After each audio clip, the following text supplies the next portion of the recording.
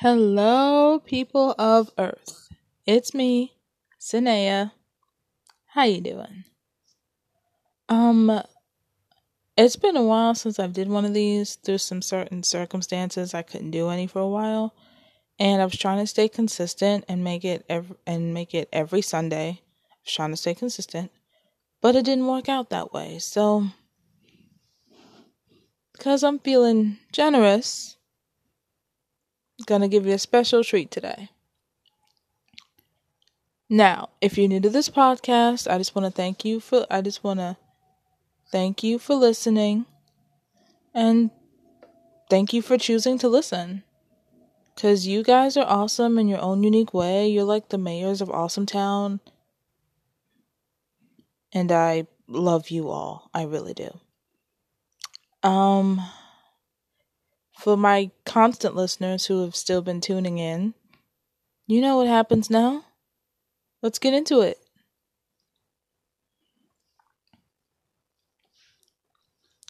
Hours had passed, and it was finally dark.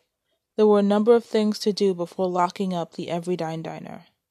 Every drawer had to be locked, chairs needed stacking, floors and counters had to be cleaned, windows and dishes washed, grocery inventory, and currency counted. CJ was enjoying her conversations with Doug. He was the last employee chosen for lockup. Pamela had already shown up, given her money, and left them with the keys.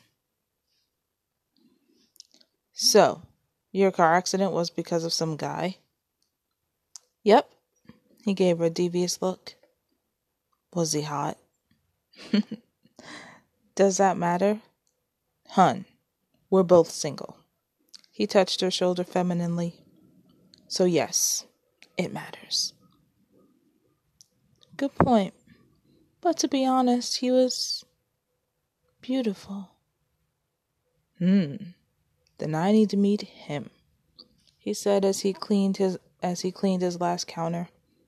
Don't get your hopes up. He's a real jerk.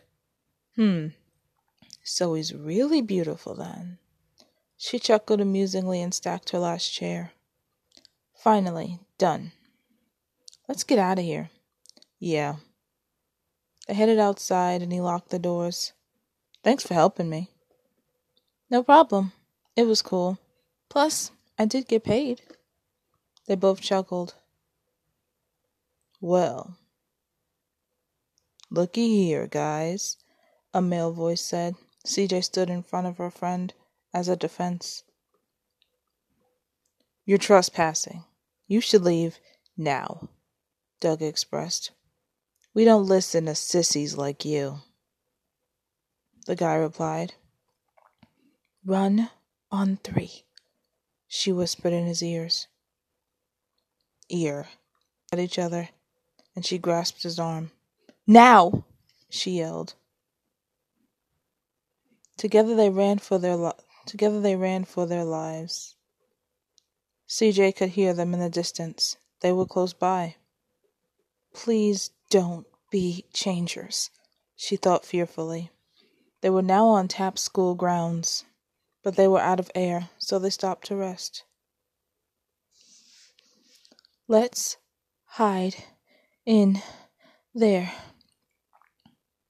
The school? CJ, it's locked.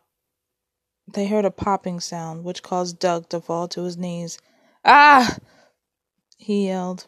CJ looked at her friend.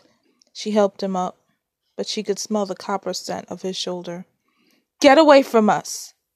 She yelled as the boy fell unconscious. 3 against 1? That's not very fair, a female voice responded. CJ opened her eyes. It's her, she thought. Go! Get out of here, Elise instructed. CJ did as she was told. CJ was dragging Doug toward the front of the building. She leaned him up against a wall and started to yank on the closed door. She grunted from fear, desperation, and frustration. Her eyes began to glow white, and she pulled the doors right off their hinges.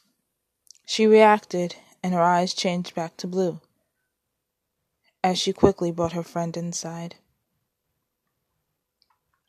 The two were hiding away in her art classroom. Her friend had passed out from the loss of blood. She held him in her lap to pass the time. They hid under the teacher's desk. "Don't worry. You're gonna be okay. I promise," she told him quietly.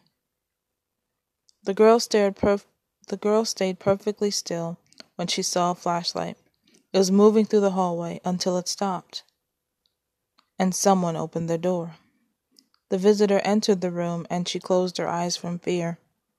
Someone tapped her shoulder, and she twitched. A familiar male voice replied, "Hey." CJ opened her eyes to see the boy staring at her. He was chewing what appeared to be a hamburger. "Why the hell is he eating at a time like this?" she thought. Peter held the food in his mouth and pulled Doug out of her lap. She stood to secure her friend, and Elise walked into the room. "Oh, good. You found her. We should go now." He took another bite of his food and tossed the boy over his shoulder with one hand. He noticed his now crimson fingers and huffed with annoyance. "Perfect," he expressed, and dropped his dinner into the trash bin. They all exited into the hall. Well, I hope you guys enjoyed that episode. Stay tuned for more. Ciao for now.